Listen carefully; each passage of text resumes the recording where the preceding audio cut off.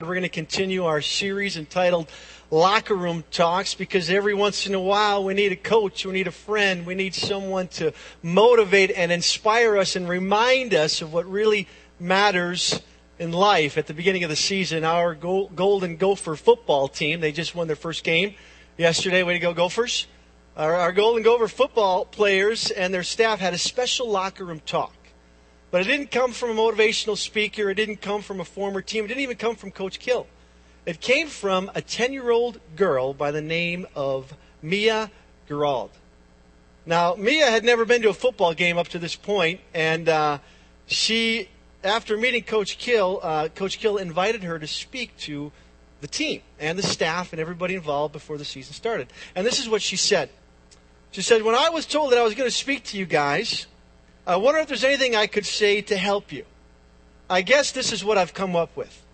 Life is a gift, and you should make the most of it. And if you're going through hard times, remember your blessings, and that will get you through." Inspirational words, instructional words from anybody, but particularly a 10-year-old girl with an inoperable brain tumor. See, on Maya's 9th birthday, she and her mother heard the news that everyone fears. "I'm sorry, you have cancer, and because of its location, we won't be able to remove it." And after hearing the news, according to the Star Tribune, she went up to her room, and she was alone, and she prayed, and she went back down to her mother. And this is what Mia said to her mother. She said this: "I love life. I have no reason not to love life because I've had 9 long years of life. Anything that happens now is just extra. It's just sprinkles on a cake. I've had such a wonderful life. I just love life." See, that's Maya's motto. It's love life. Every day is a gift. It's like sprinkles on a cake. And after 30 rounds of radiation, she's still fighting for her life. And she's not scared about her future. She's just asking God for another day. According to this article, in her prayer life, she prays for this. She says, "Each night I pray for another day. I say, please, God, just give me another day with my mom. I guess I try not to think about all the bad things. I try to think of the good things. And the cancer never really comes to my mind." See, every once in a while, we need a coach, we need a friend, we need a leader, we need a young person, we need a 10-year-old girl to remind us what really matters in life.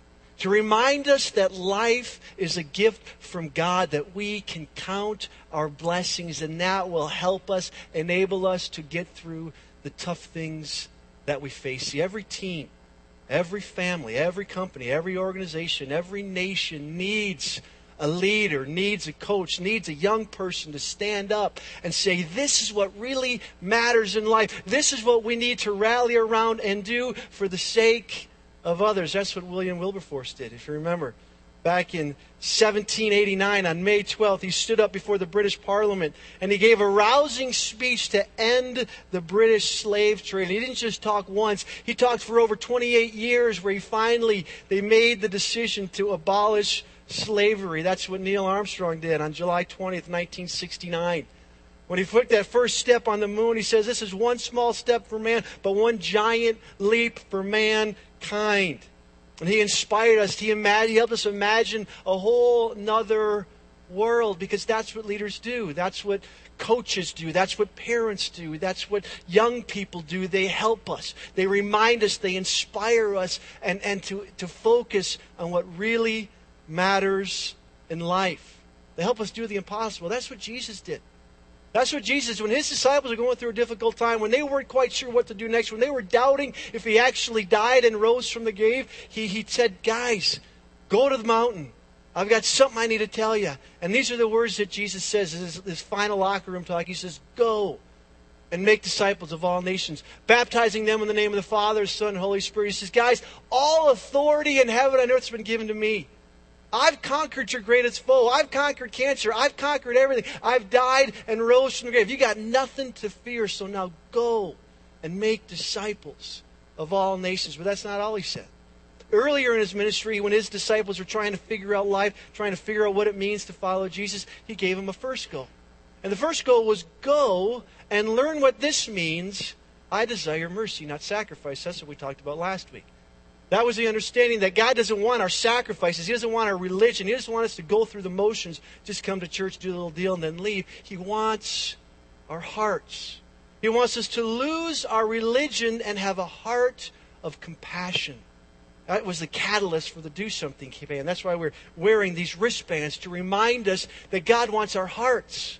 He wants our hearts to be full of compassion for the needs of the hurting and the hungry. He wants us to do something. See, these last 2 weeks we've been talking about these locker room talks. Jesus giving us the Great Commission. And then He's also saying, I want you to be a heart of compassion. That's why we have go as our mission statement, because God calls us to go. But He also calls us to love. And this morning's locker room talk comes from a leader that Jesus often quoted. His name is Moses.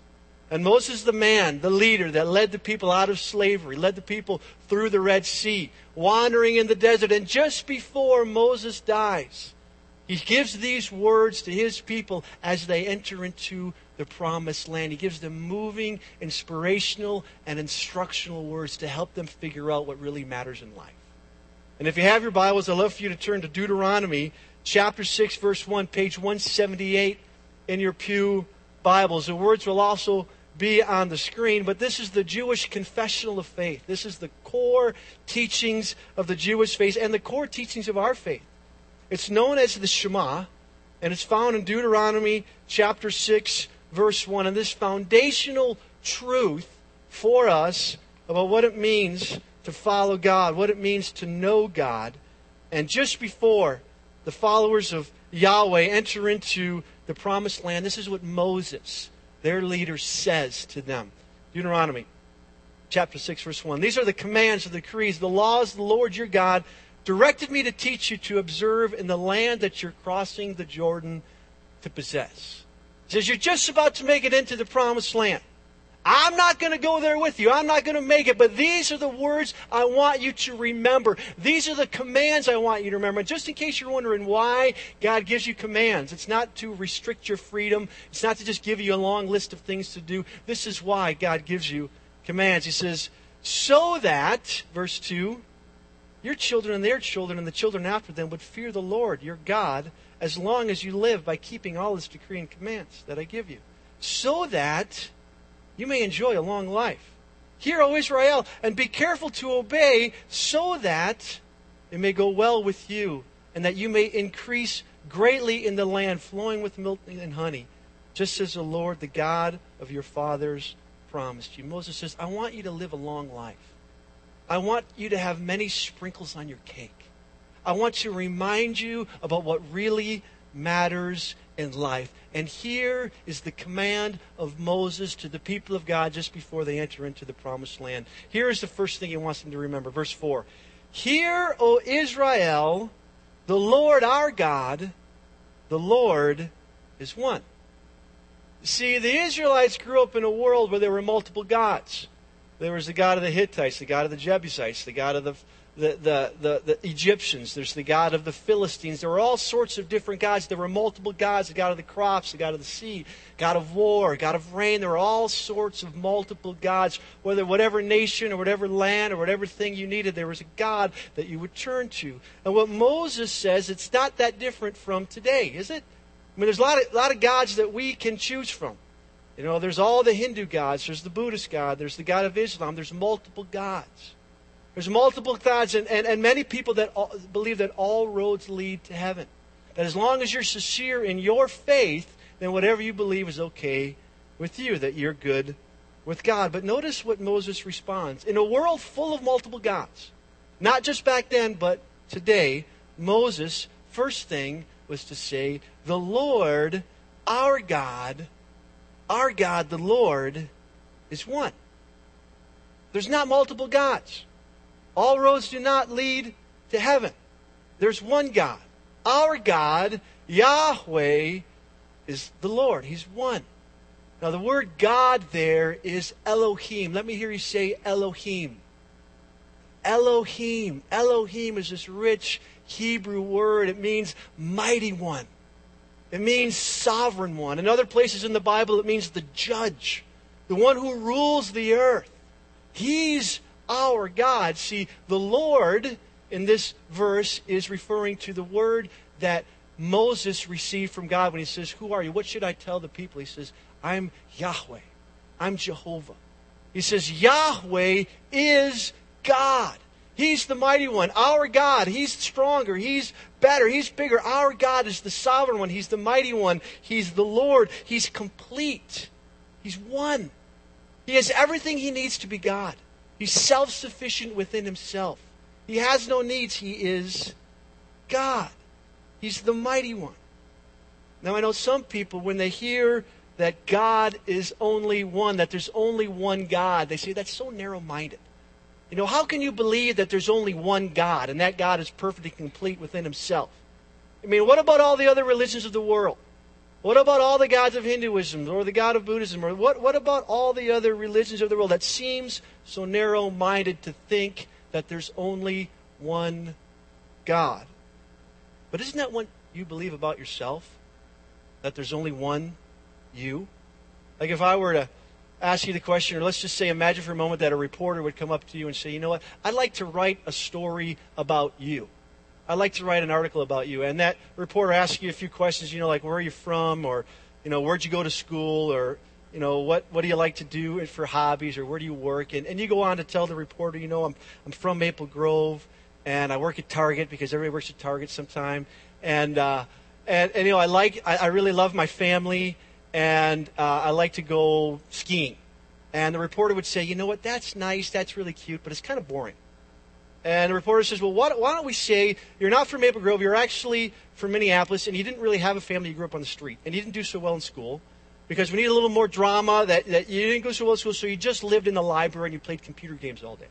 In fact, you got so good at computer games, you didn't just work at Target, you're an inventor, and you invented the internet.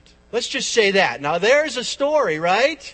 We're still trying to figure out who invented that, and you did it. Now, what would you say if a reporter came up to you and says, this is going to be your story? What would you say? That's not me. That's not who I am. You're making me into someone I'm not. And that's what happened to God. People imagine God as this God of the sky, or God of the water, or God of this, and they wrote it down, and other people believed it, and God says, that's not who I am. You can't imagine me to be someone that I'm not. You can't just make things up. This is who I am. I am one. I am self-sufficient. I am the one true God. I'm Elohim. I'm the mighty one. There is not multiple gods. Moses, in this locker room talk before the people enter into the promised land, he says, this is what you need to remember. In a world full of multiple gods, I, the Lord, your God, am one. I'm holy. I'm perfect. I have everything that I need to be God. I'm self-sufficient. I'm the sovereign one. But that's not all Moses says to his people as they're entering into the promised land. That's not all he says. In verse 5, Moses says this to his people. After describing that God is one, he's the sovereign one, there are not multiple gods, there's one God. He says this, love the Lord your God with all your heart and with all your soul and with all your strength. Love God. Delight in God. Worship God with all that you are and all that you have. Delight in God as your greatest treasure and highest pleasure. Love God with all your heart and soul and mind and strength. Sometimes we misunderstand what it means to love God, don't we? I mean, we know what it means to love our parents. We know what it means to love our children or another human being. But oftentimes we misunderstand what it means to love God. We think God is somehow a human being and he needs our love. That somehow there's a void in God's life that only we can fill if we love him. In fact, a friend of mine, when he was growing up in the church, he was listening to a lesson about creation, how God created the sun and the moon and stars, and he was captivated by this God of creation. And he raised his hand during this lecture, this lesson. He says, I'm really excited about God creating the world and the sun and the moon and stars. But I have this question. Why did God create me? Why am I here? And the teacher at the time answered the question this way. Why did God create me? She said this. She says, God created you because he was lonely. And he needed someone to talk to. And isn't that what we sometimes perceive God as, this lonely God in the sky that has some void that only we can fill? And that we misunderstand who God is. We picture a God in the sky that, doesn't have all together, and maybe he's an older man and he's lonely, and there's some need that he has, this need for love that only we can fill. But that's not true. That's not who God is. God's not singing LL Cool J, I need love. He's just not. He's not. He's not saying, I need love. That's not who God is. According to the Scriptures, according to Moses, God says, I am the one true God. I am self-sufficient. I am secure. I don't need anything. So why do we love God? If God doesn't need our love, what does it mean to love God with all of our heart, with all of our soul, with all of our mind and strength? What does it mean to love God? Well, in order to answer that question, we need to turn to the New Testament. Because Paul had a really similar experience when he was teaching in Athens. Because like back in Moses and like today, people were believing there were multiple gods. And so Paul speaks into this world about who God is and what it means to love Him. So in Acts chapter 17, verse 22, we read the following. Paul stood up at the meeting of the Areopagus, this meeting of the intellectuals of the day, and he said, Men of Athens, I see that in every way you are very religious. For as I walked around and looked carefully at your objects of worship, I even found an altar with this inscription, to an unknown God. And now what you worship as something unknown, I'm going to proclaim to you. He says, I've been walking around your community, and I've noticed that you're very religious. You show up for church, you go to worship, you've got multiple gods. You remember the Greek gods? The god of Zeus. There's a god of war, there's Poseidon, there's Eros, there's all sorts of different gods. He says, I see that you're very religious. I can tell that you're very spiritual, that you have this hunger to know God, because you even have an inscription, to an unknown God. And what Paul said to the people of Athens, he says, I'm going to describe to you who God is, and who the one is you are to love with all of your heart and soul and mind and strength. And this is what he says in verse 24. The God who made the world and everything in it is the Lord of heaven and earth, and does not live in temples built by hands. And He is not served by human hands, verse 25, as if He needed anything. He doesn't need our love. He doesn't need our companionship. There is not some hole in God's heart that only we can fill. He's not a lonely God. Because He Himself gives all men life and breath and everything else. See, God has no needs. He's not served by human hands. He doesn't need anything. He's perfect. He's complete. He's one within Himself. So why do we love God? Because we need God. He gives us life and breath. He gives us another day. He gives us the sprinkles on the cake. We love God not because He needs us, but we need Him. We need His life. We need His breath. We need everything that He has to give. So we don't love God because He needs us. It's because we need Him. We need His life in us. We need His breath. We need Him for everything. Verse 26, it gets even better. He says this, from one man He made every nation of men, that we should inhabit the whole earth. He determined the set times for them and the exact places where they should live. He says, you didn't create God in your mind. You didn't imagine God. God created you. And He didn't just create you. He set you in this place in Maple Grove. He decided what family you were going to live in. He put you on this planet at this time in human history. You didn't create God. God, the Creator, created you. And what it means to love God, what it means to know God, is to depend upon Him, is to worship Him. See, there are not multiple gods depending upon us. There's one God that we depend on. It's this God of creation.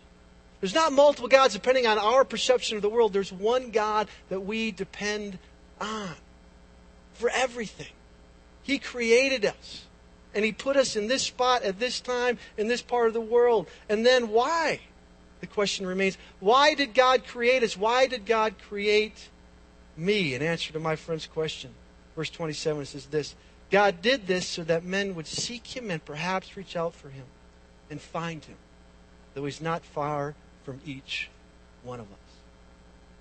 The reason why you're here on the planet is to know God.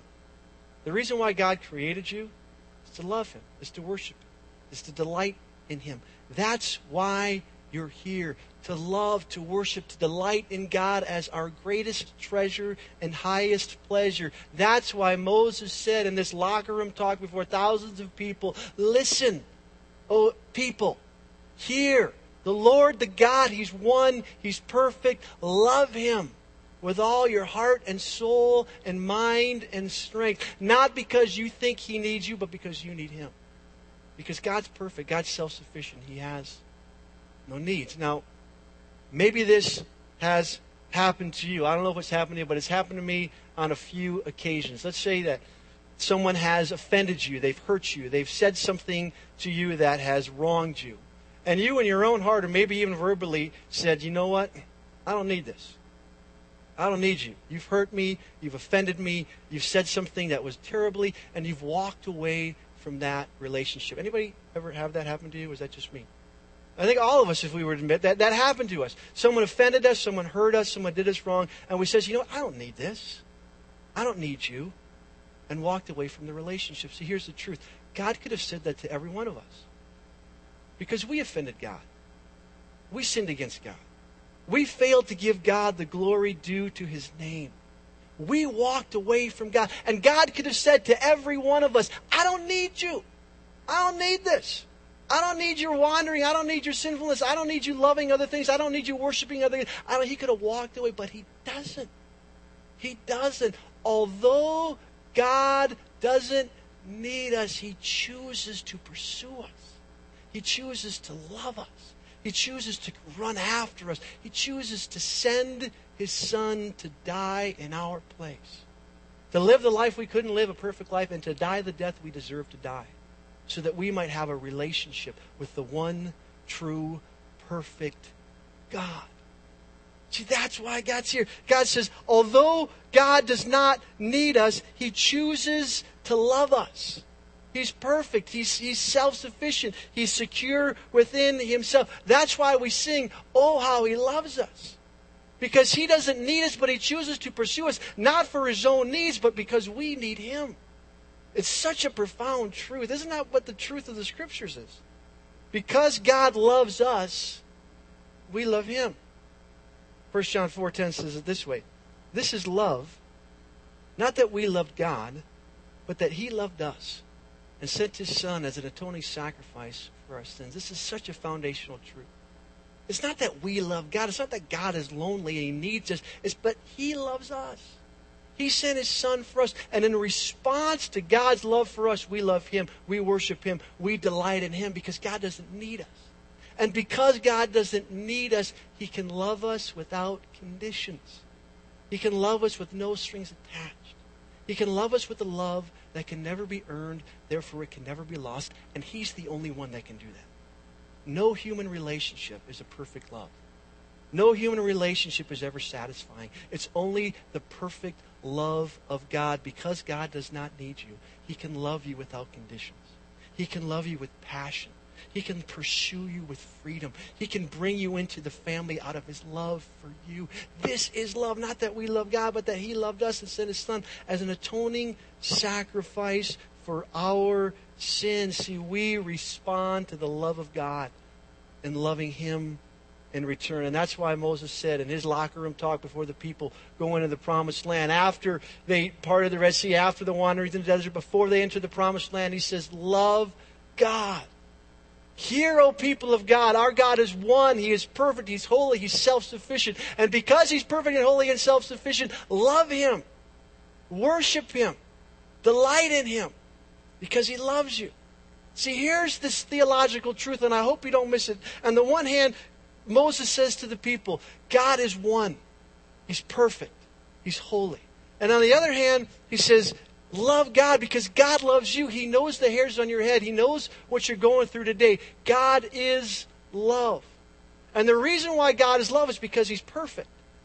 The reason why God can care about you without conditions is because He doesn't need you. It's this tremendous truth that God doesn't need us that frees Him to love us without conditions. It's this powerful love of God. There's nothing like it in the planet. That's why our mission says, go, love, live. Let God's love you. Let God's love change you to be a lover of others. There's a mentor of mine, and he said to me, I was going through a transition, and he says to me, he says, Chad, there's a lot of things that you can do with your life, but your number one job in life is to be loved by God.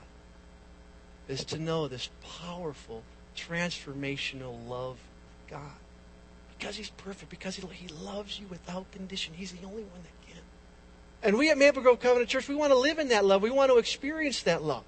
And the way that we talk about it here is that we want to have personal devotions that lead to corporate devotions. We want personal worship that leads to corporate worship. So when you're programmed this morning, you received a little SOAP card. You see this when you're walking in. This is our little devotional plan that we want to do as a community. This is a little plan to help us connect with God on a daily basis. There's a little passage of Scripture. It says SOAP, SOAP, Scripture, observation, application, and prayer. It's just a way for you to connect with this tremendous God who doesn't need you but loves you and pursues you and has a plan for your life. That's why He put you in the world. And your number one job is to connect with your Savior, connect with this God that loves you. But it's also to have this time of corporate worship, this time together where we gather as God's people and declare our love for God, to respond to God. I was trying to talk to my kids this last week about why we come for worship. I don't know if you've had these conversations with your kids, but I seem to have them more frequently as a pastor. And they asked me this question. I asked them this question. I says, I noticed that they didn't sing very much when we worship. I says, why do you think that we come and sing to God? And they're like, I don't know.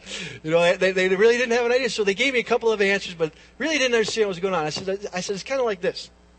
We watch these football games every once in a while, and when we see a player make a great catch, what do?